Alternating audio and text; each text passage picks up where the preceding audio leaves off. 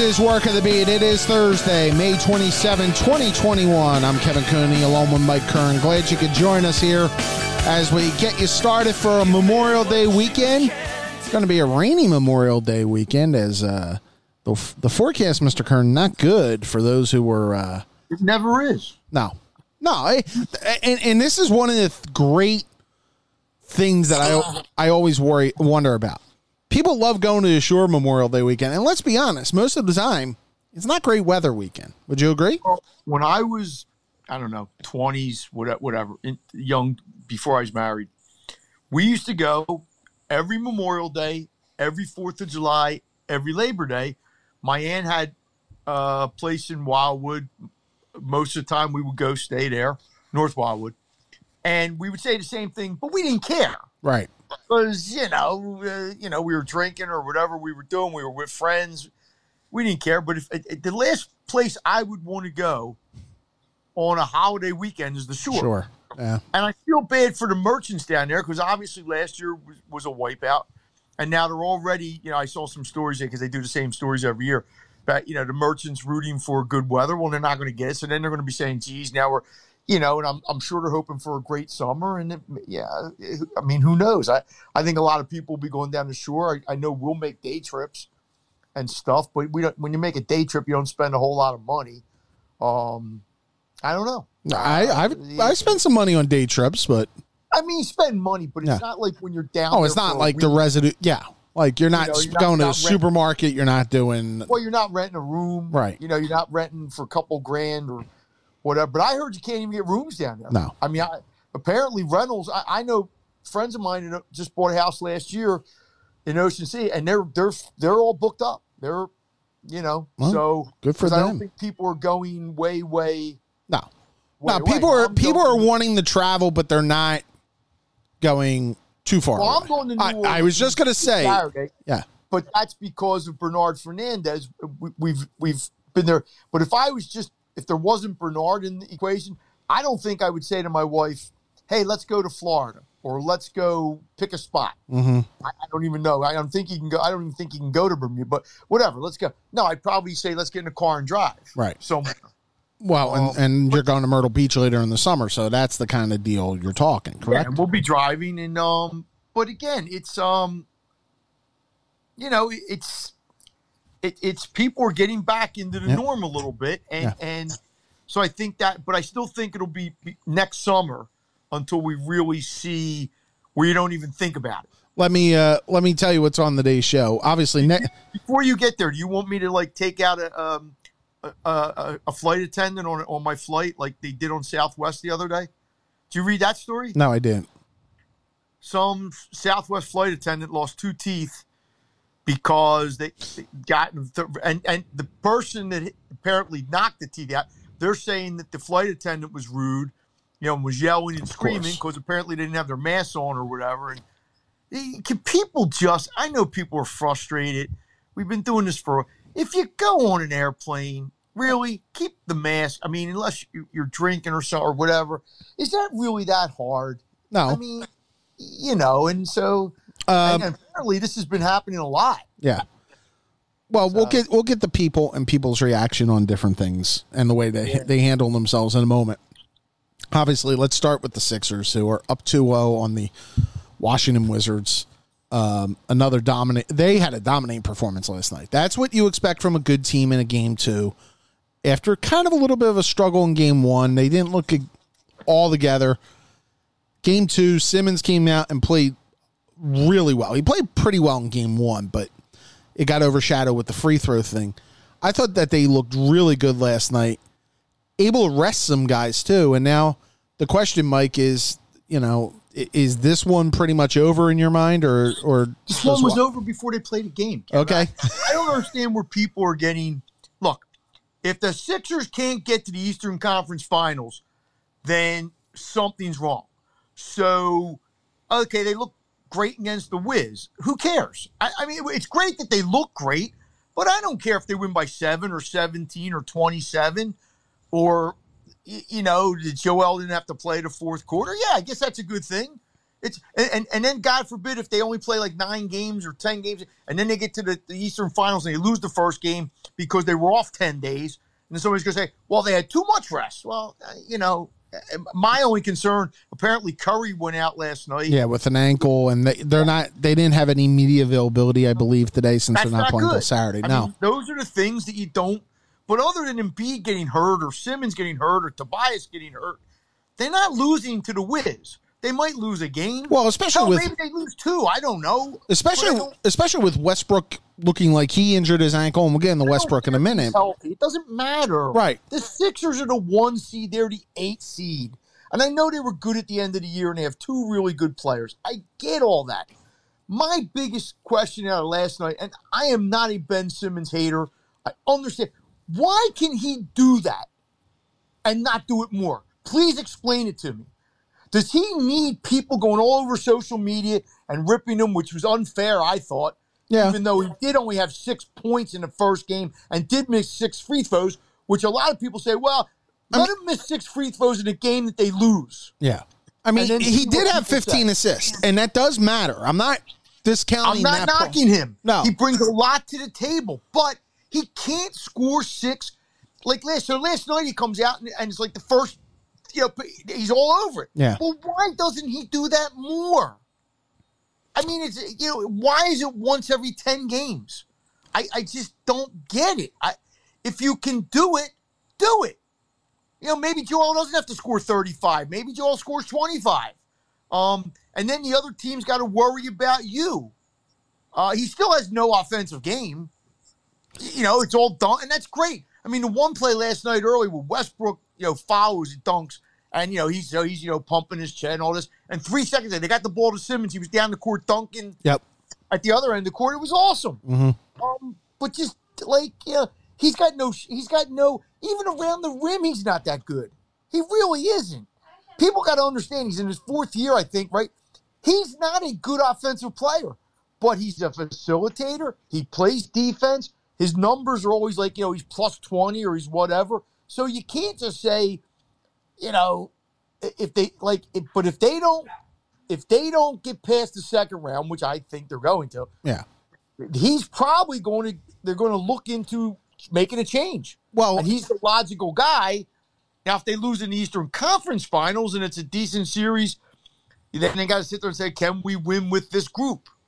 Well, I think the thing when I look at it with them, and this goes primarily to Simmons. Look, Harris, I think, has played so far at a different level. I think Harris is up to his. I think he's clearly more comfortable than he has been in either of the 2 playoff runs they've made because of the coach. It's the coach. Because of the coach. Yeah, I think Embiid is still the most dominant. I think they have a deeper bench than people give it credit for. You're not going to go real deep in the playoffs. You're going to shorten the rotation once you get into tougher rounds. But Thibault and Maxey and the guy that got from Oklahoma City, George Hill, Shake Milton. There are times with Shake I get a little worried, but okay, I understand that. But he's going to have to make a decision. Like, is it Shake or Maxey? Well, who would you rather play right? Who would you rather play right now? I'd rather play Maxey. Right now, I'd rather play Maxey. But all I'm saying is, he's a rookie. Yeah, who could in the playoffs? Yeah, you're right. I don't know that. I think he's going to be a good player down the road. He might be a good player right now. And what benefits them? Yeah, I mean, they're not going to lose. I think they're going to sweep the Wizards, especially if Westbrook's out. They maybe Washington gets a game down there and just prolongs it, but it's not going more than 5 at this point. I think we all agree. And then I look at the Knicks. I watched a lot of the Knicks and Hawks last night. The Knicks will test them a little bit, only because the Knicks will play defense and the Knicks will beat up on you. And I don't think that's a bad thing for them going into a series against the Bucks or Brooklyn. I don't care. We're analyzing. Think about what we're doing, because we got. Well, yeah, it's preliminary rounds at this point, Mike. You're right. I think the Hawks would give them. I mean, the Hawks may be the more dangerous team because they can score more than the Knicks. I mean, the Hawks probably should have won last night and been up 2-0, but they didn't, because they took 9 3-pointers down the stretch and made 0 of them. But New York would be more physical. New York will be more physical, but neither of them should be able to beat the Sixers in a series. No, and you're right. We shouldn't be able to even take it to a game 7 or maybe even a game 6. That the Sixers are, for the third time in 4 decades, the Sixers are the 1 seed. Mm-hmm. Let's not lose sight of that. Yeah. If we go back to December, even before the Harden trade even, most people figured the Sixers would probably finish about 3rd. Yeah. After finishing 6th last year. Okay, so we didn't think they were probably not better than the Bucks. But we were still talking about Boston and Miami at that point. Okay, we weren't sure they were better than any of those. And we didn't know what the Nets were going to be because they hadn't got Harden yet. Well, now they finished first. They beat everybody. And the Bucks are pretty good. And the Nets, I know the Nets had their injury issues. So just accept the fact that they're the 1 seed. They're going to be in the Eastern Conference Finals, barring something stupid. And then we'll figure out, are they good enough? Right. This series is not about are they good enough. Of course they're good enough. The next series will not be about are they good enough. It'll just be about survival. Are they going to do it in 5, 6? Whatever. There I go with my again. I'll whatever. I'm past that point now. Exactly. Yeah. You're not changing, Mike. The Knicks are more physical, and Thibodeau will make it. Make it a little tougher. Exactly, but they're a little bit offensively challenged. Sure. I mean, the best player right now might be Derrick Rose. Yeah, because Randall has not looked great in these first 2 games. But he'll have his moments. I love Obi Toppin, so I'm guy that can hurt you. Right. Trae Young can have a 40-point night. Right. I mean, in my heart of hearts, I'd probably rather play the Hawks, just because I think what you're saying about the Knicks. I'll be brutally honest. I want the Knicks, and I'll tell you for a couple of reasons. One, I think it gets you ready for the next round better. That's one. 2, I kind of want a little juice, and Sixers Hawks isn't giving juice. You know what I want? I want to be playing in the 3rd. I don't care. I'm saying as a spectator. That's a Philadelphia fan thing. Like, I want the Yankees in 2009. Well, you got the Yankees in 2009. Was that fun? Okay. We want the Patriots in 2004. Okay, you got the Patriots. Sometimes what you wish for as a fan, the Phillies made it to the World Series in 2008 and 2009 because they didn't play the best teams. They missed the Cubs. They missed the Cubs in 2008. They missed the Cardinals, I think. No, 2009 they were the best team. No. Who beat the Dodgers both years? Who did the Dodgers beat? The Dodgers beat the team in the first round.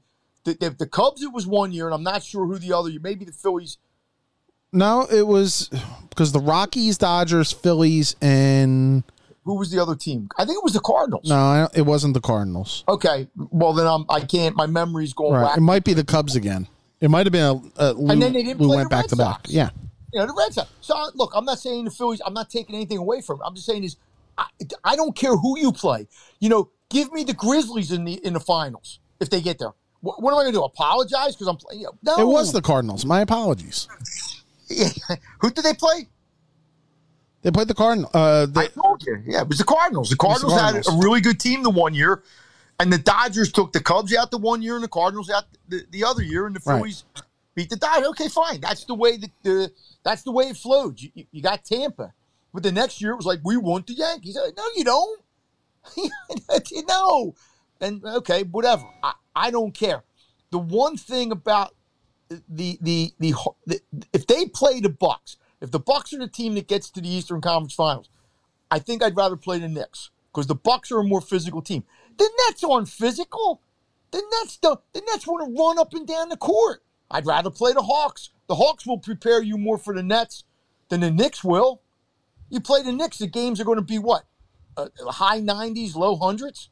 Yeah. You play the Nets, they're going to be in the 120s, 130s, maybe. So, I mean, that's my thought. But again, I don't care about the opponent. I don't care. All right. Get to where you got to get to. If you look good, that's great. If you don't look, I mean, there's always going to be things to pick at. and say they didn't do this, they didn't do that, because they're still a work in progress, kind of. Right. A lot because of what you said about the bench, because we don't. The only thing we know about the bench is that Howard and Hill are going to play. Those two guys are going to play. Other than that, I don't know. Yeah. I guess Eibel's going to have to play a little, but he brings you no offense. Yeah. Let me get to the other half of that story last night. And it's taken on a life of its own because it involves Russell Westbrook and obviously wanting to go up in the stands when a fan reached through and dumped up. Did you read Murph's column? I did not. Okay, that's okay. It's what he wrote about. And this has been the talk of Talker Radio all day. There's a couple issues, and I'm not. Look, that fan, the Wells Fargo Center announced today that they are banning that fan from the building indefinitely. The Sixers have revoked his season tickets. I think there was a fan in New York, Kevin. A fan spit on Trae. Yeah, and he got the same thing. Trae Young, yeah. And by the way, and I mentioned this on Twitter, that's normally reserved for people who tell Jim Dolan to sell the team in New York that you get a lifetime ban. That's a fair point. But it reinforces the worst aspects of the Philadelphia fandom. And we both have, and this comes on the heels, by the way, I should point out, of what happened here last week, and we didn't touch on it on the show, was the one night, I want to say against the Marlins, two Philly fans ran onto the field, were chased down by security. I missed that. Yeah, and it helped throw a pitcher off for Miami. Phillies ended up winning the game. People were like, "Oh, isn't that great? The fan helped save them." It just reaffirms the worst instincts of the Philadelphia fan base. And we've done this year. You and I have done this year after year after year. That we in our business, you go to other cities, and it happens in other cities, but it always feels a little bit worse here in some way. I don't know. When we make fun of Buffalo, yeah, or places like that, Cleveland, to name two, do we care? We think it's funny. We don't think it only happened twice in Buffalo or whatever we're making fun of them about. Well, it's the same thing with Philadelphia.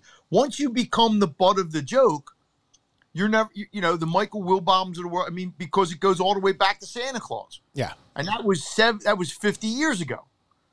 And you're never going to live it down. And I think some of our fan base revels in that. Nobody wanted to come in and play at the Spectrum. The Flyers never lost at the Spectrum. No. Nobody wanted to come into the Vet to play the Eagles. No. Because they thought their knees might, whatever. Explode. So we revel in that. And some of our newer arenas don't kind of have that. Yeah.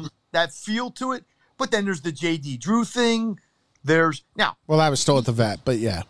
But these are maybe 4 instances in 40 years, but that's what happens. And look, I look at, there was a shooting of a Giants fan in the Dodger Stadium parking lot that ended up, right. That was a lot worse than anything that's happened here.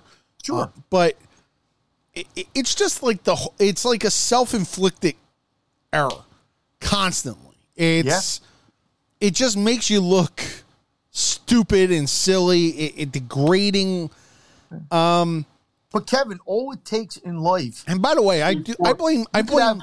Go ahead. I blame Wells Fargo Center a little bit for this. Okay, they had that. If you looked at the video of that, they had that big tarp, the advertising tarp that goes over that tunnel. Okay, and so you're wondering, well, how the hell did he dump popcorn over a covered entrance?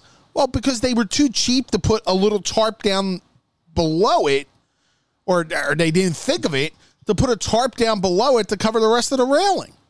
Kevin, it's like anything else. You could have 100 police officers, and 97 of them could be really good, and the 2 that mess up, or 3 that that's what people remember. They don't remember the police officer who did the good thing. Yeah, and same thing with teachers. You can have all the teachers. That's life. That's the way it is. This is my only, and I know the answer. What would possess a fan to do that? Is it liquor? It's expensive. Oh, well, yeah. It's arrogance. It's liquor. Well, I mean, I don't know if this guy was drunk or not. I'm just assuming that he might have been. But what prompts people to throw a battery at a right fielder who didn't sign with you, like who didn't want to play here, and who, by the way, told the Phillies, "Don't draft me. I don't want to play there." Told them, yeah, whatever. I mean, it's like, and this is going to sound rude, but it went back to like early this year when Gabe Kapler came in with the Giants, and there was this massive hatred on the radios, and I'm thinking, what did Gabe Kapler do? If you don't like him, that's fine. If you don't want him to be your manager, that's fine. If you're going to root against the Giants, that's fine. But what did he do to earn our wrath like that? Mm-hmm. But that's Philadelphia, and maybe it was an easy day on talk radio. They had nothing else to talk about. Let's bury, But I heard some of the hosts that I follow and I like, and they're like, I hate this guy. Well, okay. And then he came in and won 2 out of 3 games. Do you hate him now, or his team's like 10 games above 500 or whatever the hell they are? But like you said, the incident in Los Angeles where the guy got shot. Well, that was only one person that pulled the trigger out of 45,000 people in Dodger Stadium. Yeah. But let's also be honest. Every stadium and every fan base has its own issues. Yes. I mean, it does get magnified here. Down, right? Right. It does get magnified here. I mean, you and I have both been in a ton of stadiums around this country. Yeah. I mean, I was at Wrigley Field the night they threw a beer on Shane Victorino. And didn't get the national attention that this did. Nope. And I get that. I get that part of it is the reputation of the city. And I get that we're sensitive to it. But if you're so sensitive to it, fix it. Just fix it. Don't be an idiot. Well, but but again, Kevin, you're talking to the wall because I know. It takes is one person. Those other 10,000 people who were, I think there was like 10,000 people there, right? The other 10,000 people could have behaved, fine. It's like that one guy that used to go to the Washington Wiz games, right? Oh, the loud guy, right? No, he wasn't loud. He was. That's being generous, but I'm just saying he was there, but that doesn't mean the rest of the people seen it. We've seen incidents in New York. Thinking of things with Reggie Miller and Spike. Now that was kind of friendly. Yeah. But at times it got weird. Look, that's we're never going to live this reputation down. So I don't. It's like when people I said Buffalo and Cleveland have been the butt of jokes forever. That they never win anything. Mm-hmm. And then finally LeBron won something. But if you ask most Philadelphians what they think of Buffalo or Cleveland, it won't be complimentary. I guarantee it. Yeah. But we get mad when we take the brunt of stuff because we think we're the greatest fans on the face of the earth. We think we're the most knowledgeable fans. And maybe a lot of people are. I'm not saying they're not, but we just constantly pat ourselves on the back about how great we are until Jimmy Rollins calls you front runners, and Jimmy Rollins was right, by the way. Now, we're great fans when we want to be great fans. And to me, great fans are great fans who are fans all the time. And I know, like, the Phillies haven't won in 10 years, but we tend to be the type of fans, if the Phillies start winning again and get good, then they'll be selling out their stadium every night like they did for 240 straight games or whatever. I'm not saying fans should feel the same way when their teams are losing, or they shouldn't hold their teams accountable when they lose. But let's also... Yeah, we're never going to live. And something like that, Kevin, will happen once every 3, 4, 5 years, and then it'll make national news. But like I was looking on ESPN today, and they had the New York story right there with the Philadelphia story. Yeah. So it wasn't like they played the Philadelphia story anymore. No, because I think spitting on somebody's worse than dropping popcorn on them. Yeah. And Westbrook, look, athletes are going to react on stuff like that, especially when they've gotten injured. They're getting their team's getting their fanny kicked. Mm-hmm. People are like, "Oh, Westbrook should have handled it different." No. Well, it's like the Seinfeld episode, Kevin. What if somebody came to your work and dumped popcorn on you? Yeah, exactly. Look, Westbrook's a nut sometimes, or a lot of times, but he was right. Now maybe he overreacted, given the fact that it was popcorn. Right. But still, I understand why why he would have got really mad. Mm-hmm. You know, he just got hurt. He's leaving the game. Like you said, his team's getting their butts kicked. And then somebody dumps popcorn. Then the question, like you said, becomes why was the guy allowed to have an opening to dump the popcorn? What happened last week, and I know we'll talk about this later, what happened at the PGA? Yeah. On the last hole of the PGA. And then Brooks Koepka, and people were like knocking Brooks Koepka. I'm like, no. He was absolutely right. 50% right. If somebody had fallen on his knee, would we be saying the same thing today? No. Let me get to the Phillies. We're going to switch into the Phillies right now as we're, at the point in the show where we switch stuff. They split in Miami. And given the way everything's gone against the Marlins over the years, I'm okay with it. It could have been worse. Howard gave you 4 today. I think they have a question on what they're going to do with him going forward. The offense is beat up, obviously, with Bryce Harper out and Real Muto out and Gregorius out, and no definite time frame when any of them are coming back. They're just treading water right now, and that's all anybody, I think, realistically can expect. The whole division is. Yeah, and the whole division has injuries, by the way. Like the Mets are beat up beyond belief with Nimmo. 3, 4, and 5 hitters out. I know that. I understand that. The Braves, Azuno now is out for like 5 or 6 weeks. Broken ring finger, yep. So I don't want, and Syndergaard's on. Syndergaard's might be done for the year, right? He might be done forever. Mm-hmm. And so I don't want to hear Philly people say, well, we're hurt. No. Everybody's hurt. And actually, baseball, there's injuries all over baseball. So, and I don't know why, what to attribute that to. I have no idea. But no, you are an average team in an average division. Some team is not going to be average by the end of August, or some team is going, or maybe 2 of them, make a move. And you just have to hope that the Phillies are one of the teams that can put together a 15-5 stretch. Yeah. Or something.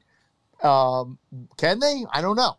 What I think also is strange is the fact, and not strange, but what's going to hinder them doing that is they are so bad catching the baseball. They are among the worst defensive teams I've ever seen. I mean, not just the Phillies teams. I'm talking so this bad. is yeah.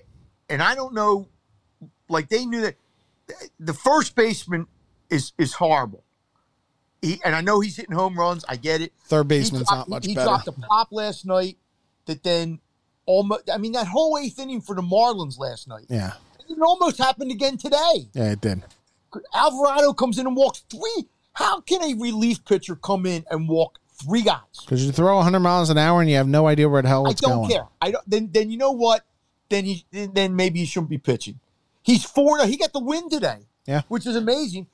But every time that whole inning in the 8th inning, there was 2 walks. There was a pass ball, which was a tough call. But okay, it was a pass ball. They could have had a double play to get him out. That would have got him out of the inning. And they end up losing the game.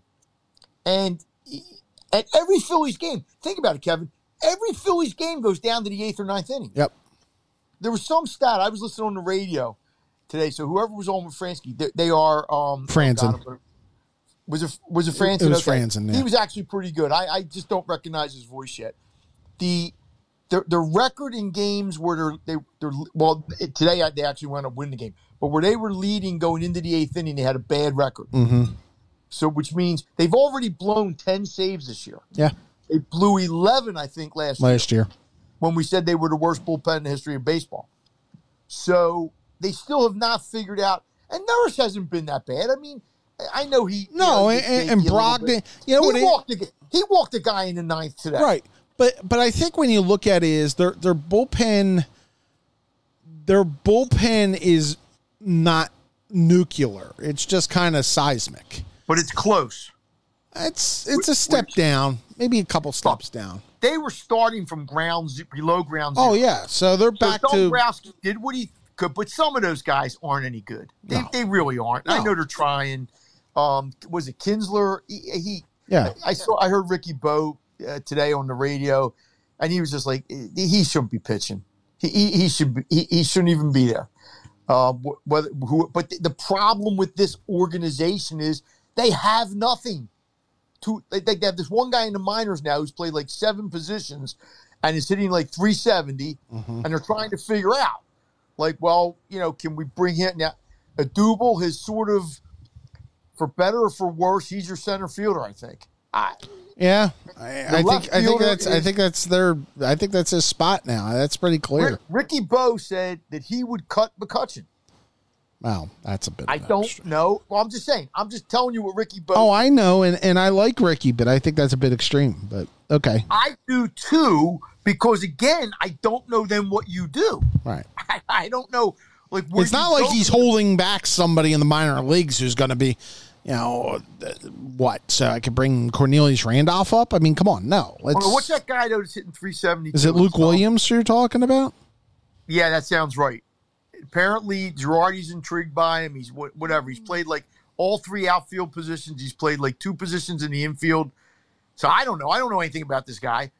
McCutchen is, and I like McCutchen. I realize he probably has a good presence in the locker room and all that.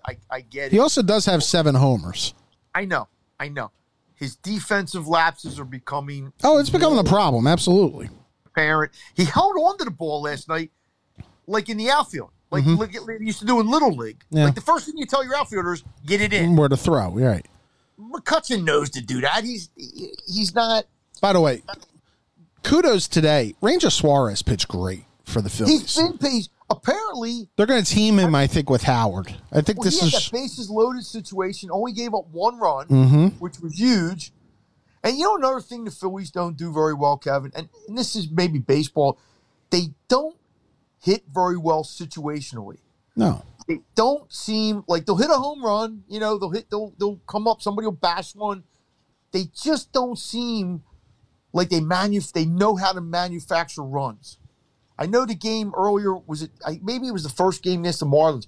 Girardi actually put a couple guys in motion. They stole a base, which is a lost art now too. Yeah. I think if you have a catcher or a pitcher that you think you can run against, I think you got to maybe try it once in a while. I think Joe's going to try anything to get it going. But until you get Harper, Realmuto, and who else is out there? Well, Harper, Realmuto, and Gregorius have to be back. Until you get those 3 guys in your lineup. And look, we're assuming Didi's injury might be worse than we think. Oh, I think that's a certainty. You mentioned Joe Girardi, and today he announced that he's going to institute a new policy. We assume he's talking about injuries because Gene Segura apparently pinch hit in this game. I was at school, so I don't know. Gene Segura he pinch hit, I think, in the in the 9th, and he put Maton in the bottom of the 9th. No, I think he pinched it in the 8th. Okay. Then he put Maton in after that. You might be right. It was one of those innings, yes. Right. I was listening. And he was asked, here's the question from our buddy Matt Gelb. He was asked to explain just a simple question. Segura hurt or was something else happening? And here is the response. Thank you. Mm-hmm. I was just wondering why Gene didn't stand and play. Second, was it just to move the pitcher spot, or is he okay? Yeah, just so you guys know, we're going to approach this different. I've talked to people in our organization, just the manager's decision. And I'm not going to share anything, who's available, who's not available, because I think it's somewhat unfair to us. Just like if you were to do something, you're not going to necessarily share it with a rival reporter. So that's the way we're going to handle it, just manager's decision. And that is the answer from Joe Girardi. Wise move for a professional team. I know we talk about in college, it's a regular deal.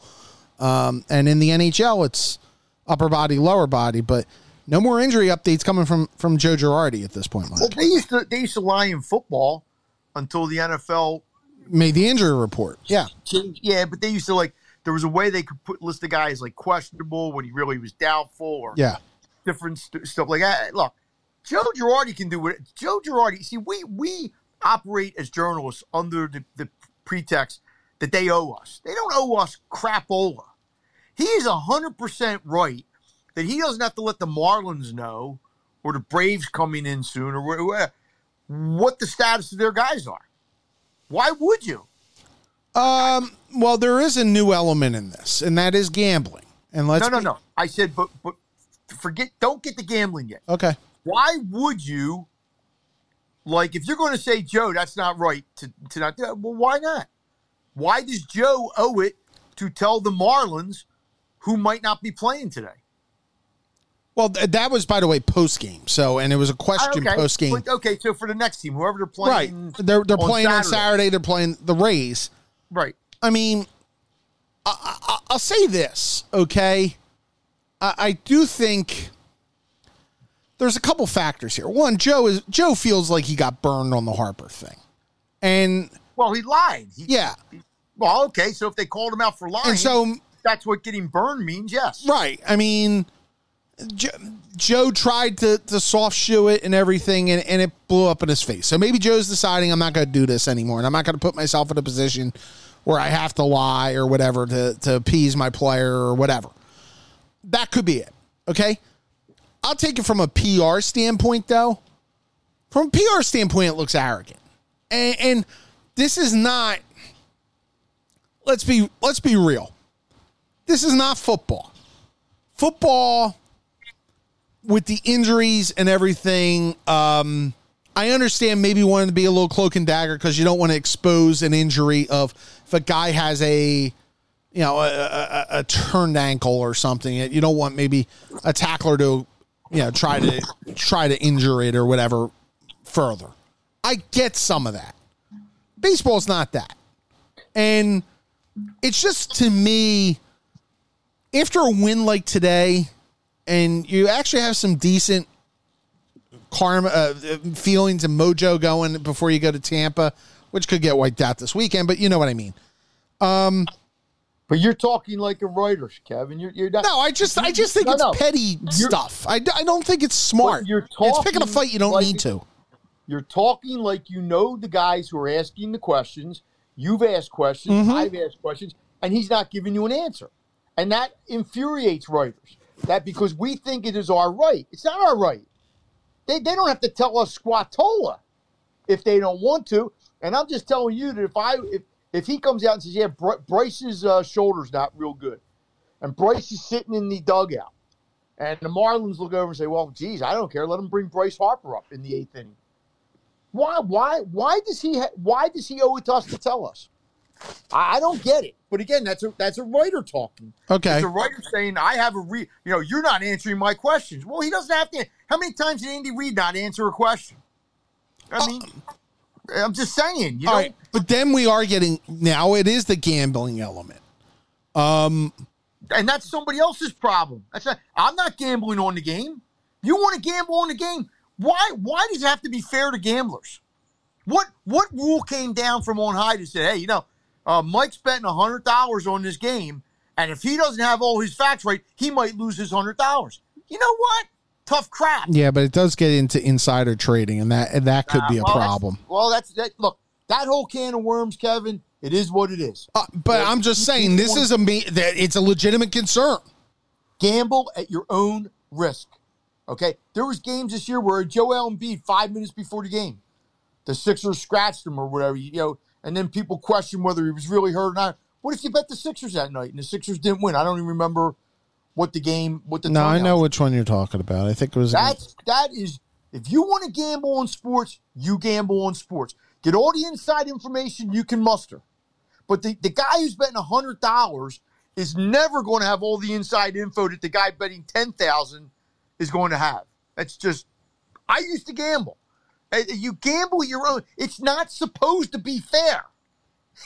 You're trying. This notion that somehow, I got to know if Julio Jones is going to play Sunday, and they're listing him as questionable, and then 5 guys are going to tell, okay, fine, don't bet the game then. If you're worried about Bryce Harper or Realmuto, don't bet the game or bet the other team. All right, but do you think? Okay, I'll ask you. I'm looking at it. You're right. I may be looking at it from a former reporter standpoint. I'm also looking at it as somebody who has done some PR work. Okay, it's a needless fight. It's picking something you don't have to pick at. You know what I mean? From whose perspective? I think from the organization. I think it makes them look a little small and petty. That's all. See, I don't necessarily agree with you. I don't. I don't think there has to be 1,000% transparency. Like, do you think Joe Girardi's been picked on in this town? No. If that's look, Joe's reasoning can be Joe's reasoning. He got caught in a bad spot on Monday. He got caught lying. Right. And he probably said, you know what? I don't want to get caught lying anymore. So the way to deal with that is I'm not going to say anything. That's his answer. And I don't blame him. I'm not going to sit here and say, oh, I hate Joe Girardi now. Joe Girardi's got. Oh, and I'm not a hate Joe Girardi guy either. Let me point out. I'm just saying. What difference it doesn't make Kevin? What difference does it make if Joe Girardi gives you a valid injury report every day? What difference? If Bryce Harper's not in the lineup, that's all I need to know. That's all I need to know. Now, if Matt Breen needs to find out, is he going to play tomorrow? Now, did they put him on the 10-day IL, right, or whatever the hell they call it? Right. Okay, so they're telling he's not going to play for 10 days. I don't know what else they have to say. But in a post-game situation like today, where Cigar now this because also, the question came up. Hold on, but this also raises another issue in my mind, Mike. It also leads to the question: was Segura an injury, or was Segura discipline?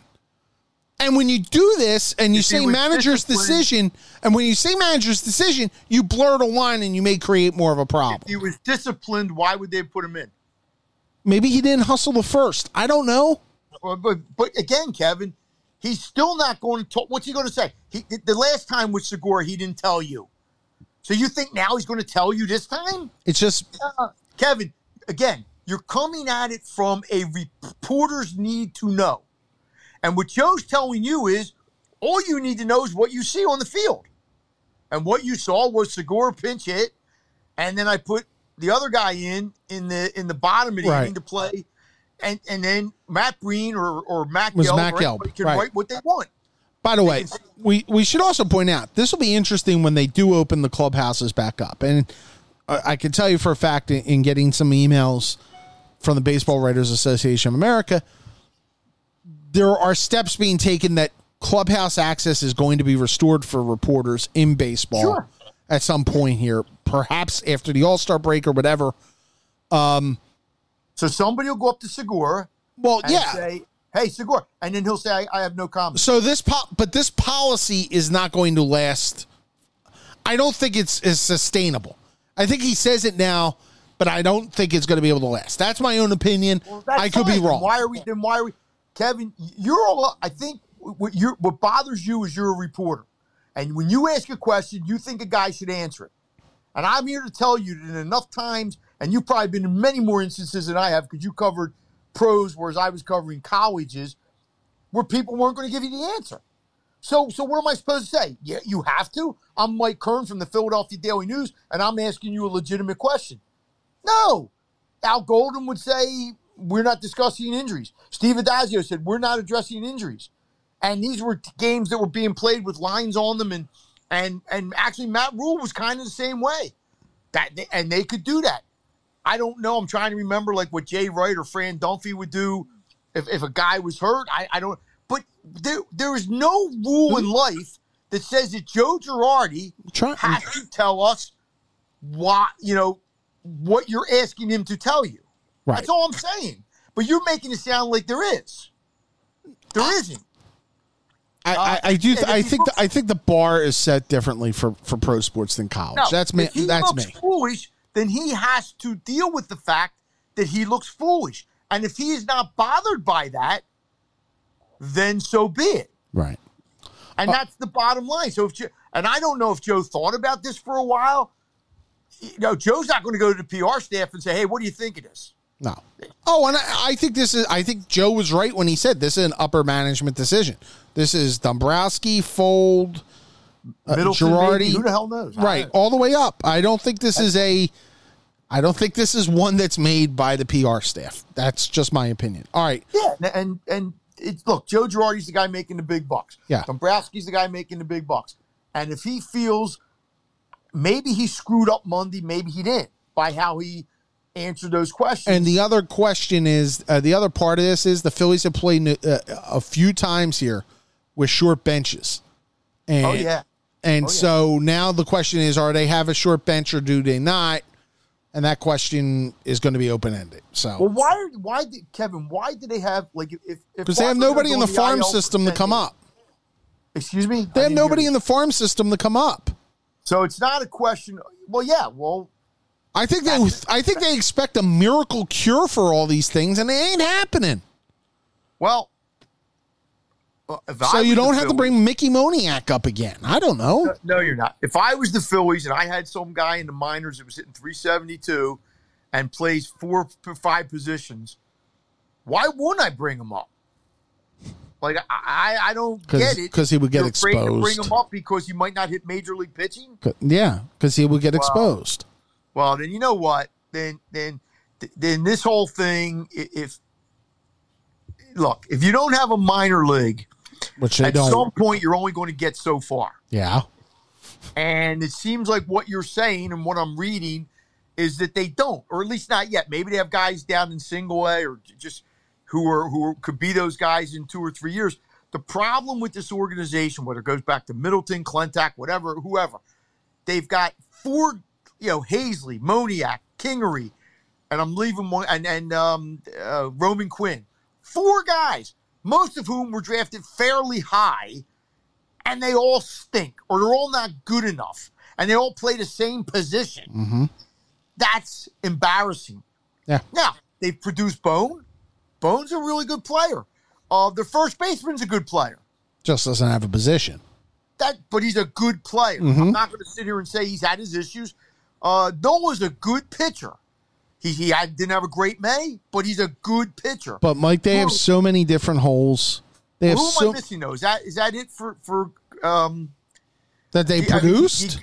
Did they have? Was a Double one of their guys? No, he was a Rule 5 guy. Okay, so we're talking about 3 guys. I think I'm missing one guy, aren't I?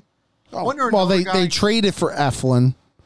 Yeah, maybe that's the only 3. Neris was their own. Neris isn't bad. No, he's a play. Hey, look, Suarez isn't bad, and he's not horrible. He's probably not a closer, but he's probably. Well, he's going to be a closer on this team. Well, he's a closer on this team. That doesn't mean for a good team he's a real closer. But he hasn't been horrible. No. So I'm not going to bury him. But he's kind of a one-pitch pitcher. Yeah, well, hey, look. I mean, hey, look, we haven't even talked about this, but Velasquez in his last 5 starts has been. I mean, think about this. He's now like their 4th starter, I guess. He's really their second best pitcher last behind 5 Wheeler. Starts, his ERA must be like 2. I think it's 2.93. I think I saw. I don't know why, but and it could blow up at any time. But he's actually looked like a pitcher. Mike, he's their second best starter right now. He is. Right, look, over the last 6 starts. Noah had a good outing the other day. There was nothing wrong with that. I'm just saying, though, if you want to look at it, Wheeler is the clear one. Yeah, but here's the difference. Vinny can't go past 4 or 5. That's the problem. Vinny went 6 the other night. I know, and you were holding your breath in the 6th. Oh, yeah. That's no doubt. So, I mean, I'm just saying, Nola can go 7 or 8. When he's got right. his stuff and he's pitching, and Wheeler's been great. Right. We'll come back to the Phillies for the start of our little fun summer thing in a minute. Let me point out next week, Mr. Kern, as he has mentioned, will be in New Orleans. I'll be eating beignets, po' boys, and any other fat crap I can get my hands on for 7 days. And with that appealing image in mind, and maybe he'll call us in. I don't know, but I might. You've been to New Orleans, haven't you? I have not. Oh man, do you like that kind of food? No. Okay, well then, no. As I've said to my daughter who wants to go to New Orleans, I said, "But Melissa, what would you eat?" Well, I would survive. I would find a way of working it, but have you ever had that kind of food? I've had Cajun food before. Okay, because you can. Well, the beignets ain't really Cajun food. No, but it's French or Cajun or whatever you. Yeah. Well, there's difference. Creole and Cajun are different. Okay, fair. No, but I mean they're kind of they kind of mix in New Orleans. Yeah, Do you like gumbo? I am not a gumbo fan. No. Okay, are you a seafood fan? Yes. Okay, see, there's a lot of seafood down there, Kevin. I mean, you can get the fish down there is very good. Do you like shrimp? Yes. Well, you can eat shrimp at every meal. Yeah. And what else do I mean, crawfish. Look, I have acquired a taste for shrimp late in my life. What was that again? I have acquired a taste for shrimp late in my life. I did not like it originally, but I've kind of grown. Well, they do shrimp. It's like the Forrest Gump. They do shrimp like 397 ways. And you can go like my wife is not quite as adventurous because she doesn't like spice anymore. She's right. And I will do, but you can go down there and just go low key kind of right. And of course, if you want to go American, you can go American, get steaks or something. But I'll tell you, like po' boys, whatever the hell they are, really a good sandwich. But when I go down there, I will guarantee you next week, a lot of what I eat will be catfish and shrimp. I just know it going in. Okay. Now, if I don't want catfish, I could do redfish or I could do. Sure. I'm trying to think what the other stuff is. But yeah, if you don't, and I'm not a drinker, so I'm not going down there. I would like to go see some jazz next because I've never really went to a jazz club. Mm-hmm. I've stood outside a jazz club on Bourbon Street many years ago. But yeah, it's just it's one of those cities. It might be the most unique city in the country. San Francisco is a little bit like that. Vegas, I guess, is like that too. It's the kind of place you want to go for you don't want to go for more than a week. No, probably. And I'm lucky because I got a place to stay. So. I'm down, and Bernard gives me the tours. Right. He takes you around New Orleans and shows you the houses he grew up in. It's tremendous. And then the best places are the little dives. So, like, we have our dives up here in Northeast Philly. You got yours. I got mine. They got theirs. Yeah. I'm responding. You tell me next week when you're doing it, and I'll try to call it. We are doing it Wednesday at 11 Eastern. And if I go to Baton Rouge, they have friends in Baton Rouge. Yeah. If we do go to Baton Rouge, there will be Jack in the Box involved. I understand. Next week, our guest host is going to be Mike Silsky. He will join us. And our guest is Natalie Eganoff, formerly in 97.5 The Fanatic. Yeah. I really wish I don't know Natalie, but I warmed up to her a little bit more and more.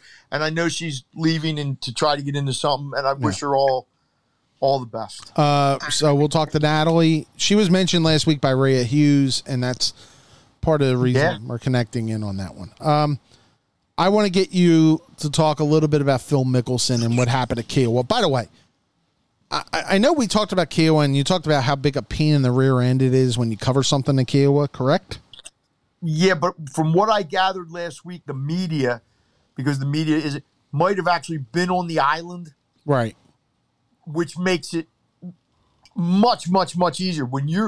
The last time when the PGA was there in 2012, the media was staying in Charleston. Right. Which means you have to bus from Charleston to Kiawah, and it's basically one road in.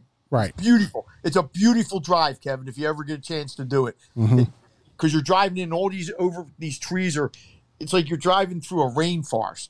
But then when you get to the island, then you had to get on a shuttle bus that took you like the 15 minutes to where the course is. And by the way, the hotel there, it's called the Sanctuary, I believe. Right, it is, because I was looking at it. Might have been the nicest hotel I have ever had the pleasure to stay in my life. It was, and I've stayed in some good ones. I've been lucky. Right. That one is fabulous.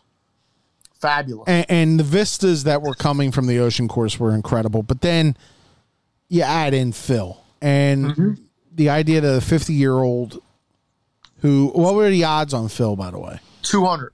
Okay. That a 50-year-old at 200 to 1 goes on and really outlast all these guys. He shot one over on the final day. That's okay. But that with the wind conditions changing, and he played smart golf. He was up like 4 or 5 on Saturday. No, on Sunday. On Sunday, right. When they made the turn and they hit a 366-yard drive on 16. He led almost from start to finish, which is hard enough to do for like a Brooks Koepka. But I will throw 2 things. If Tom Watson had won the British Open in 2009 at Turnberry, where he came so damn close to doing it, in much the same circumstances, led almost the whole way, it got a bad break on the last hole, and then whatever. To me, it would have trumped Jack Nicklaus, what Jack Nicklaus did in '86. It won't even be the same thing. But I was listening to ESPN the next day because I watch Pardon the Interruption every day, and Wilbon and Kornheiser were debating which was the bigger surprise, Tiger 2 years ago or Phil. Excuse me? Wait a minute. Let's replay this. Tiger was 14-1. I went back and checked. He was the fourth favorite. Mm-hmm. The August before that, he had finished second at the PGA, 2 behind Koepka, and then won the Tour Championship. And he also finished. He was second at the British, wasn't he? That I don't. He was in contention. He was in contention, and he led in the final round of the British. Yeah, that you year might before. be right, Kevin. But he was definitely in contention. Right. Molinari passed him. Right. You're right. Okay, so let's think about that. And he was 43. Right. Now I know he hadn't won a major in 11 years. Phil is 50. Phil hasn't been a factor in like a year and a half for the most part. Mm-hmm. They're asking him, is he going to, they're asking him about, will you accept the USGA's special invitation to play in the U.S. Open, which now, of course, he doesn't have to worry about because he's exempt for 5 years. I'm just saying, it's not even close. It's not even in the same universe. No. Phil came completely out of left field. And now, the interesting thing is, and look, some people like Phil, some people don't like Phil. Phil is a polarizing kind of guy. There's people who think he's a phony. But there's no doubting he's the second best golfer of his era. He didn't win his first major till he was 33. He was the next Nicklaus when he came up in 91, like 5 years ahead of Tiger became the next Nicklaus. So all those things conspire, and this great story, he's the oldest ever, which a record that has stood for since 1968 for oldest major. Now he's going to the U.S. Open on his home course. Yeah. This is a course he played. Look, he may miss the cut. I don't know what's going to happen. He'll still go. I think this week he's going off at 50-1 or 40-something-1. Jordan Spieth. I actually have Jordan Spieth this week, so he's got no shot, even though he's leading after today. But yeah, to me, it was just a great. It's one of those moments in golf. And look, I thought Koepka was going to. I had Koepka. I thought after the first hole, even before the first hole, Koepka's probably going to win this thing. And Brandel Chambly on the Golf Channel made a great point that he thinks his little bit of not a little bit, his right knee issue caught up with him, which was why Koepka kept missing shots to the left. He missed a lot of shots to the left. You can't miss shots on that golf course. And the reason Phil won is because he hit more fairways than Phil usually hits. But Phil is our generation's Arnold Palmer. Arnold lost the Masters once when he double bogeyed the last hole. Arnold was the guy that would take chances, the swashbuckler. Jack Nicklaus and Tiger Woods are not that person. They're cold, they're calculating, they do what they do, and that's the way I look at it. And to me, Phil might never win a major again, just like Tiger might never, especially now after what happened with the accident. But you know what? They gave us those treats, and we got 2 of them in 2 years, which is amazing when you really think about it. And I'm going to tell you something, Kevin. I've played Kiowa, but that doesn't matter if I played or not. That course is not an easy golf course. No. I'm just telling you. Wistheisen's a good golfer. Right. And Koepka's, they couldn't make it. They just couldn't, put the pressure on him enough. But what happened at the 18th hole was ludicrous. It used to happen at the British Open all the time. And, We should point out that Phil in his first round on Thursday was 3 over. He was. Yeah. So it's been a bit of a tough week. So this is what you have to know about Phil. Think about this, because people were asking him about the senior tour, or these questions are kind of legit, right? Mm-hmm. He's played on the senior tour. He's won some events. Sure. He about a year ago, I think, sat there and said, "You know what? I want to do this again." Now, whether it's going to have a happy ending, he lost weight, he got in better shape, he worked. I mean, he hit a drive 366 yards. Yeah. Okay. And it all paid off. Now, there's no guarantee. He could have went out Sunday, and Koepka could have played really well, and Phil could have finished second or third. It would have been like the Tom Watson kind of deal. But he didn't. He won. And, I wish, Kevin, there are a few days. I wish I'd been there in 18 with Villanova, even though we got the right 16. There's days you wish you were still doing what you did. Mm-hmm. Sunday was one of those days. I wish, if I was still at the Inquirer or Daily News, I would have called Gary Petoskey up and said, Gary, I got to write this. Right. Just as I probably would have. Now, Mike Jensen wrote a really good story about when he had covered Phil when Phil was like 21 years old in San Diego. And it was a really nice story by Mike. But I would have loved to have written that because, man, you know, or Taggart 2 years ago, as a writer, you just sit there and you drool. You know, it comes out. Now, there's pressure. You got to write a good story. But that was, you know, it's like we were sitting there in 16 saying, how the hell do we write this? Well, and the thing was, and it was strange because when I watched it on Sunday, I found myself probably more emotional than I thought I would be because I remember covering Phil. I had Phil duty in 13 at Marion. And okay, the big story that week was he left to go to his daughter's graduation. Yes, he did. Middle school graduation. Flew home. Right. Flew home.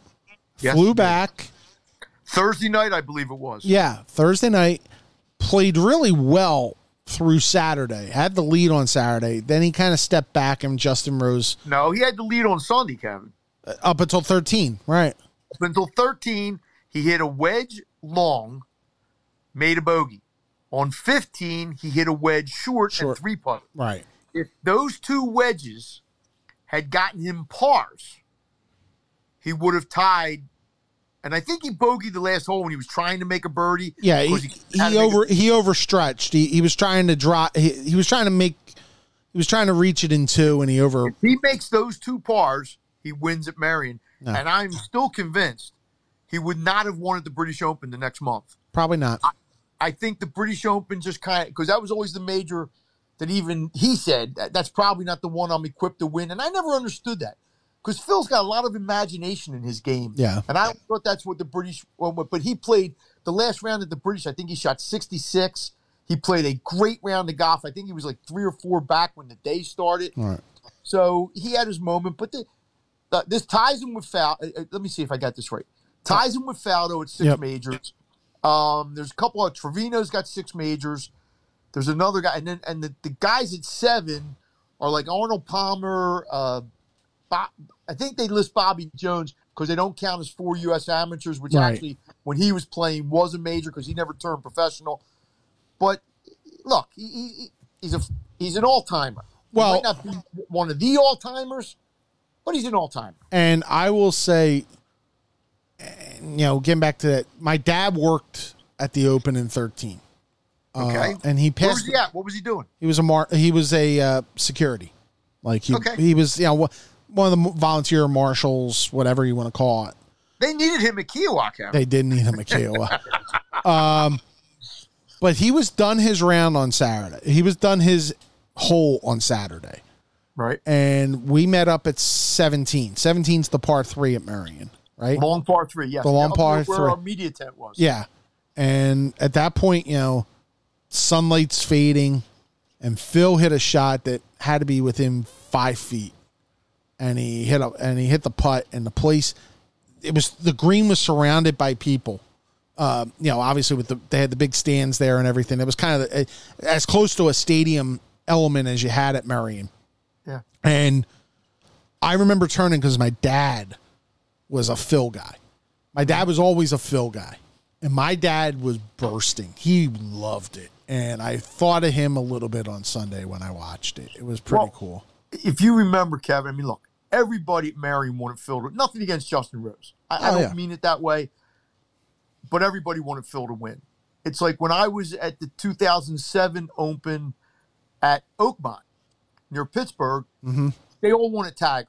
And Tiger ended up losing by 1 to the guy from Argentina that nobody cared about.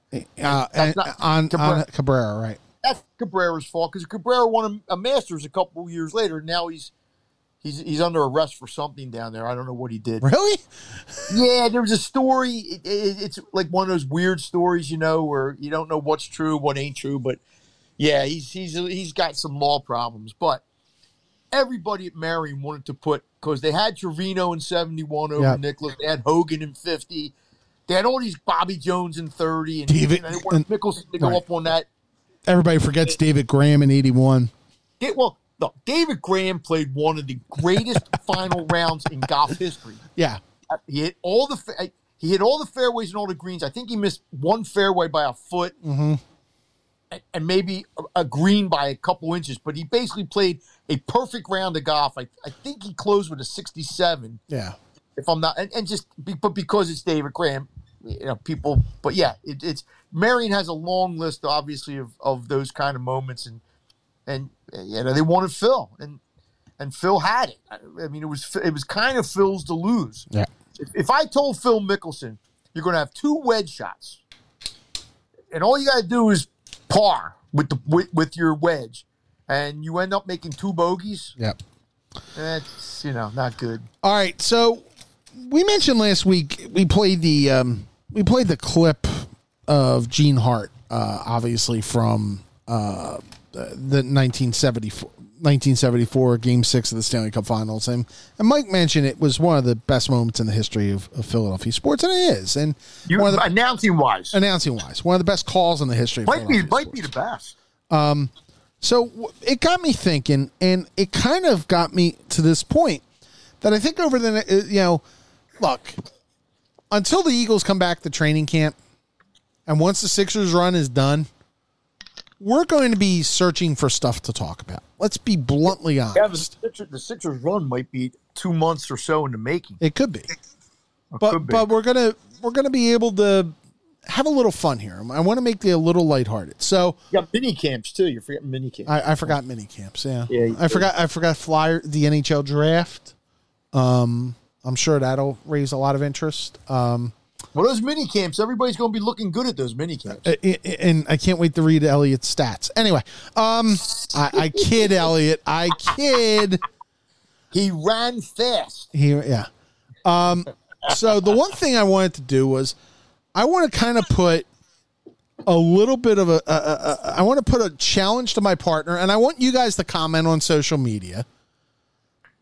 We're going to play the best calls for each of the teams, and I have like 6 or 7 of them. And the obvious ones obviously are the championship ones, but I want to get your thoughts on what the best ones are. Okay. And so there's a few options here, and we're going to start today with the Phillies, because the Phillies, Before you do this, yes, I'm hoping this isn't one of the, there was a call by Richie Ashburn back in, it had to be like late 70s. right. When the Daily News did the home run payoff thing. Yeah. And the whole thing. Bobby Tolan. How about that for a name? Bobby Tolan. Yeah. I think it was against the Padres. Anyway, he hits a grand slam. Somebody won $10,000. Right. Richie's call was All time. the best minute of radio. It was because it was Richie. It was, and I think it gave the Phillies a lead or something. But somebody won $10,000 in the Daily News home run payoff. And Richie was yelling like the Phillies had just won the World Series. Well, I should point out that that just missed the cut. No, you're aware of that one. No, it wasn't. I'm kidding. I'm telling you, if you ever find it, okay. It's Let me put it this way: it's the ones I can find on YouTube. Okay, and first of all, all these are courtesy of radio WIP or WPHT was the radio host for the Phillies for a long time. A couple of the TV calls obviously are Comcast Sportsnet or NBC Sports Philadelphia. And so I have to get that legalese away. This is played in tribute, not trying to steal anything. First one, October 1980. It's not Harry, though. It's Andy Musser. The pitch to Schmidt. Long drive to left field. He buried it. Way back. Out of here. Home run. Mike Schmidt puts the Phillies up 6-4. Oh, what a drive by Schmidt. Unbelievable. He hit that thing deep to the seats in left field. And the Phillies greet Schmidt at the plate. Mike clasps his hand. He shakes hands with all of his teammates. What a wild scene in Montreal. That was, I believe, a Saturday night, correct, Mike? I was sitting in my living room with friends. I think it actually was a game that was supposed to be an afternoon game. Right. And there was delays, there was weather, whatever. So by the time that happened, I think it was like 9 o'clock at night or whatever. And Harry called that on television, but the Musser call became more famous. Musser call was the he buried it part was just 2009 Game 4 National League Championship Series. It's Scott Fransky on the call. Jimmy Rollins at the plate. Swing and a drive, right center field. This one is falling. It's a base hit. It'll go up the alley. Bruntlett will score. Ruiz around third. He is being waved home. The Phillies have won the ball game. Ruiz slides. Rollins has won it. They stream out of the dugout. Rollins bombs near third. This game is over as the Phillies strike again with 2 outs in the 9th inning, and they have a 3-1 lead. There you go. And L.A., we should point out in the background. Mike? I still contend that of non-championship moments, that has got to be maybe the greatest moment in Philadelphia sports history. Because if you remember, the Dodgers were 1 strike away from tying that series at 2. Forcing everybody back on an airplane to L.A. after Game 5, right? And Brockton, I think, was their pitcher, right? Who threw Broxton, hard. right. And I think Jimmy had fouled off a 2-strike pitch right before. And I'm watching the game, and I'm like, when he hit the ball, it didn't dawn on me. All I knew is that they had tied the game. And then I see the ball, and I'm like, and it was Toots running. Toots couldn't run.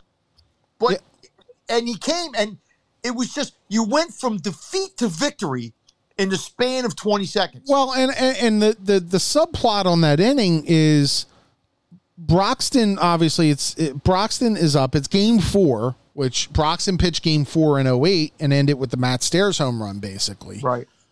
Stairs is a one-out hitter. Brockton was in the 7th inning in 2008? No, it was the 8th inning.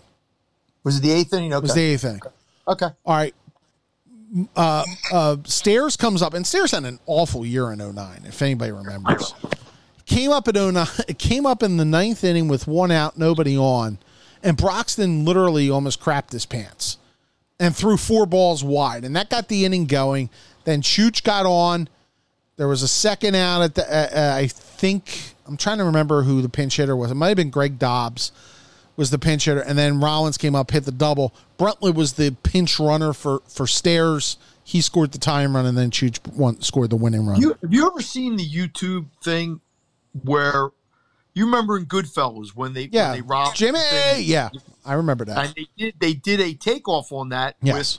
With him the doing Ray Liotta character, right? Have you seen that? Yes, it's awesome. It's freaking hilarious. And it is freaking hilarious. One call I wish I had, and the Fransky call is unbelievable, and Scott does an incredible job.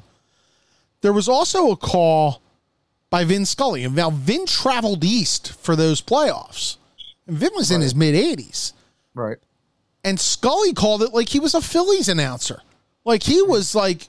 This showed how great Vin was. Vin called, here it comes, and here comes Ruiz with the winning run, like that. The part all I remember is they were 1 strike away. Oh, from 2-2. Jimmy, I believe, fouled off his 2-strike pitch. Yep. And he hit it, and into the gap. He had that short Utley swing. It was like a real, and he hit the line drive. I saw it go over the second baseman's head. And I'm thinking, okay, they tied the game. You should have heard my reaction, because once I saw it hit the ground and skip by Ethier and go all the way to the wall, I had my story done. I was Kevin. I'm going to tell you, I don't get excited a lot of times. Right. I remember the '80 Houston series because I went nuts about 3 times during that series, good and bad. That hit by Jimmy, I'll never forget. I don't know if I was watching by myself. I think I was watching by myself. I jumped out of my chair, and I'm screaming because I'm like, he's going to score. Yeah, they're going to, and because I knew the series was over at that point. And they were going to go back to the World Series, and it's just, to me, it's one of the great. And I know they didn't win the World Series that year. I get it. They lost to the Yankees. Right. That moment, just for a awesome. moment, it is got to be. Because the game was over. The Dodgers had tied the series. I should point out that the home run call, the Stairs home run call by Joe Buck is actually one of the better ones, too. And I could have put that on the list. But All right, there's Philadelphia hates Joe Buck. Yeah. So we can't. Yeah, there's 4 Harry ones that I've picked out, and Kevin, we're going to be on for like 3 hours if you keep. no, and so there's 4, and I'm gonna run them off in order, and then we'll comment at the end. Okay. First one, 1993. It's July, and it's Mitch Williams at the plate. Stretch. And the pitch. Swing and a base hit to left center field. Hank Avilia's going to score. This game is over. On an RBI hit by Mitchie Poo. The Phils have won it 6-5 and 10 on the Wild Things RBI hit. Can you believe it? I was actually I was at the ballpark that night. I was 19 years old, and I can tell you that we made to about 12:30, and then one of the girlfriends, who's now one of the girlfriends of the group that we were at, like basically threatened to leave her boyfriend if we stayed, and he's like, "All right, we're out of here," and we did not stick around for history. So my better story is I didn't stick around for the 9th inning of the Black Friday game. My dad didn't stick around for Game 6 of the World Series in 08 I and 80. I wanted to skip out on that one. Yeah. Sorry. Pittsburgh, April 1987. Mike Schmidt, home run number 500. Catch by Robinson. The 3-0 pitch. Swing a long drive. There it is. Number 500. The career 500th home run for Michael Jack Schmidt. And the Phillies have regained the lead in Pittsburgh.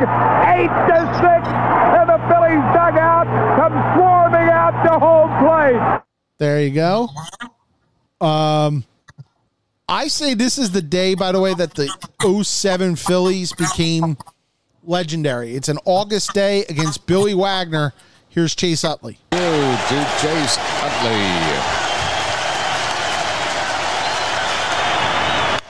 Line drive hit to right field. Here comes Iguchi.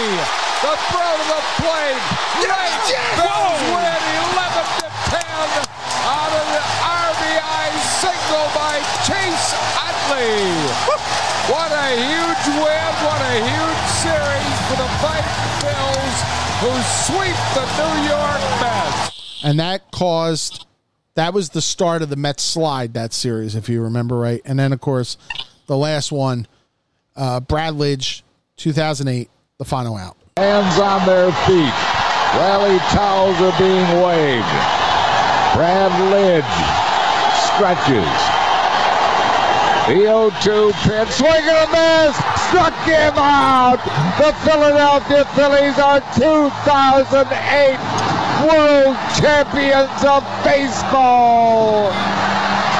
Brad Lidge does it again and stays perfect for the 2008 season. 48 for 48 in save opportunities, and let the city celebrate. All right. Mike? Yeah, one I think my pick would be Jimmy. Okay. As I said, I just think the moment. I mean, look, Harry calling them win the World Series, yeah, but okay. The Schmitty home runs were obviously very. The one was when they beat the Braves in Game 6 in '93. Yeah. I think Harry was even better. Yeah. Because he said this group of wacky throwbacks. Yeah. Whatever his words were, perfectly described that team and that moment. And I know they didn't go on to win the World Series. I understand. But to me, that one is the one I remember when they beating the Braves. Because, look, a lot of people didn't think they were going to beat the Braves. And Mitch had a 1-2-3 last inning. So, yeah. To me, the Jimmy one always – the two Schmitty ones are great because – especially the one in Montreal. Yeah. That one, to me – stands out, but the Jimmy call was just because I thought the game was over. Yeah. I don't remember like if Schmitty hadn't gotten a hit there. I guess I don't know if there was Don McCormick was the next hitter.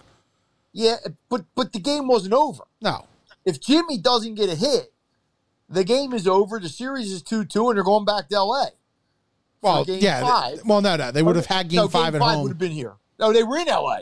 No, Right? They were in Philly. Philly. Right, okay, Game so 5 would have been in Philly, and then they would have had to have gone back for Game 6.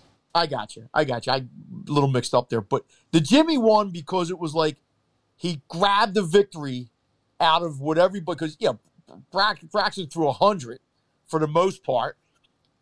I didn't think Jimmy looked overmatched. I remember on the at-bat.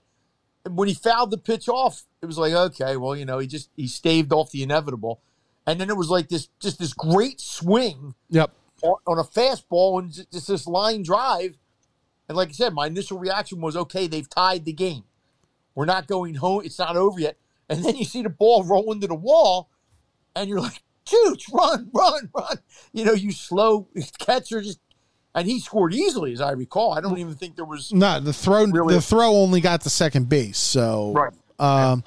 I would say there's I edited it for time. Tom McCarthy's call of Roy Halladay's perfect game, the final out was also great and iconic. But you're right. The Jimmy call is awesome.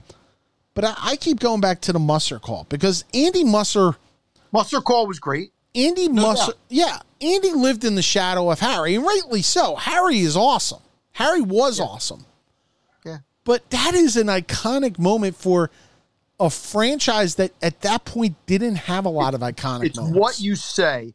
If you can say something that stands, and he buried it, is the 3 words. And it helped. And it helped. You're never going to forget those 3 words. If you're a Philly fan who was watching the game at that time. Right. And remember, the Phillies had been to the playoffs 3 times and had lost. In 79, they flubbed and they lost their manager. Then they go to Montreal. We don't know if they're winning that series. Right. We don't know if they're getting to the NL playoffs. So, I'm sure the moment in with the Astros when Maddox caught the last out, I'm guessing that was a pretty good call too. I'm not remembering it, but the fact that they were going to the World Series was a pretty big moment for Philadelphians. But that he buried it.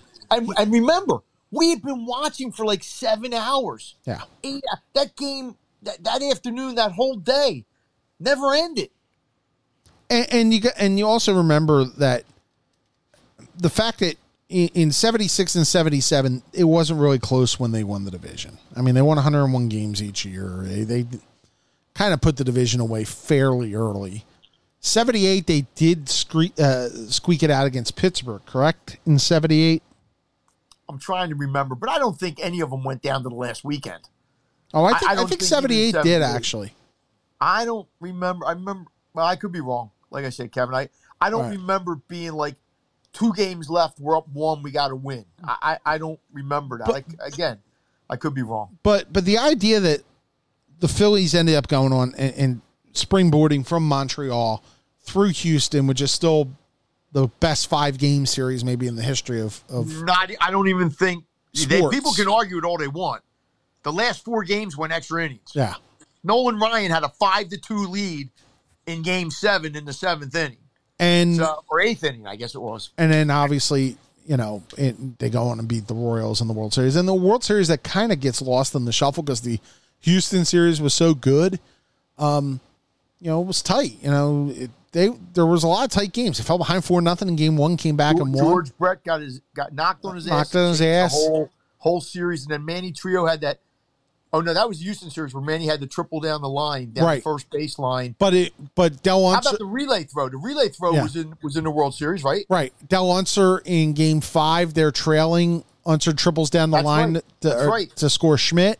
And then you had McRae coming up in the 5th in the Game 5 with the bases loaded and hitting the ball down the left field line. Just foul. And then then Tug strikes out Cardinal to end it. So. Yep. All right, so you're going with the Jimmy thing. I'm going to go with Jimmy or Andy. Right. I could go either way. Jimmy or Andy. So we're going to do this for all 4 teams, just to give you a little bit of a feel. We'll do it through the summer. How about the Union? We going to do the Union too? I don't know if I could find them. But we're going to. I would love to get your feedback on social media. about, when at Kevin Cooney is my Twitter Don't handle. encourage him, Kevin. I know. And if we miss one, let me know. So, You know what we should probably do too, if we can. This might be harder. Some college sports. yeah, we could. There's a few of them. There's one but I'm sure there's a call from 85, and I'm sure there's a call from 16. Would that have been our boy Stevie Fredericks? In 85? He did Nova for a while. I'm wondering if he I did. was watching on TV. Right. So I haven't the foggiest idea who would have been doing it then. 85 was Brent Musburger, right?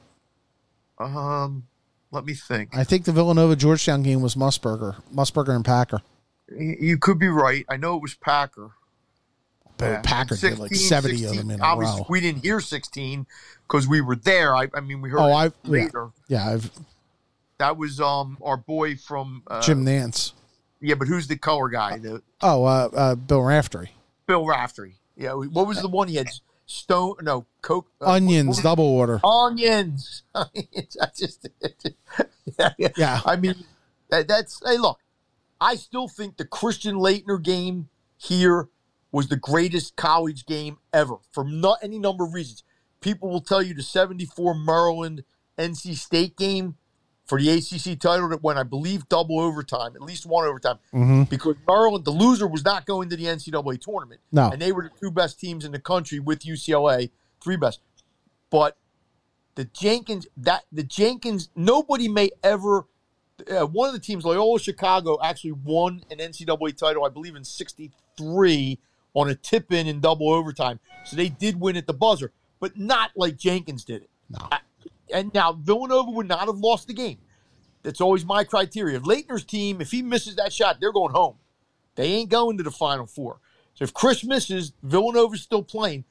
But we could be sitting here 40, 50 years from now. That may never happen again like that.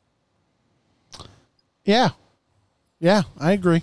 Because I think that's the only shot, like I said, other than that Loyola tip-in, where the game was won on Seton Hall won or Michigan won in 89 on 2 free throws with a second to go on that controversial call.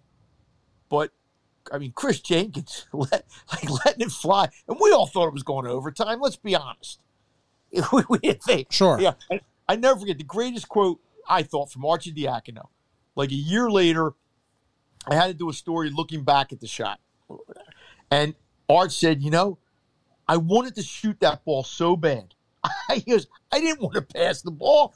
I had the ball in my hands. I wanted to take the shot. Sure. And how honest is that? It is. But he did. Yep. And, all right, so Mike is away next week. Mike Silsky is with us. He will be our are you probably doing it on Wednesday? Probably. We're doing it Wednesday at 11 a.m. It is already set up. Oh, 11 a.m. 11 a.m. Okay, because I got to tell you, we got reservations at Commanders at noon that day. Okay. But you never know. Never know. You never know. I could, or you could get Murphy. Hey, him and Sealski did a podcast for I remember years and years. It's still it never ended. It's still on. So, and Natalie Eganoff will be our guest, and then obviously we'll keep talking about the Sixers because the Sixers. Wish not well for me. I will. That series could be over by then, right? The Sixers play what, Saturday? And then Monday. Well, they'll be up 3-1 at the worst. Yeah. If it's 2-2, this town will go, oh my God. I don't even want to think about that. Yeah. If somehow the Wiz win twice, oh God. Anyway. You'll have to hold people back, Kevin. Then all those people you're asking to go to social media, they will. Yeah. Safe travels. We will talk to you in 2 weeks, Michael. Okie dokie. All right. Be good. Be good. All right. Thanks to you for joining us. We had a lot of fun on this episode. We'll see you next Wednesday. This has been Working the Beat.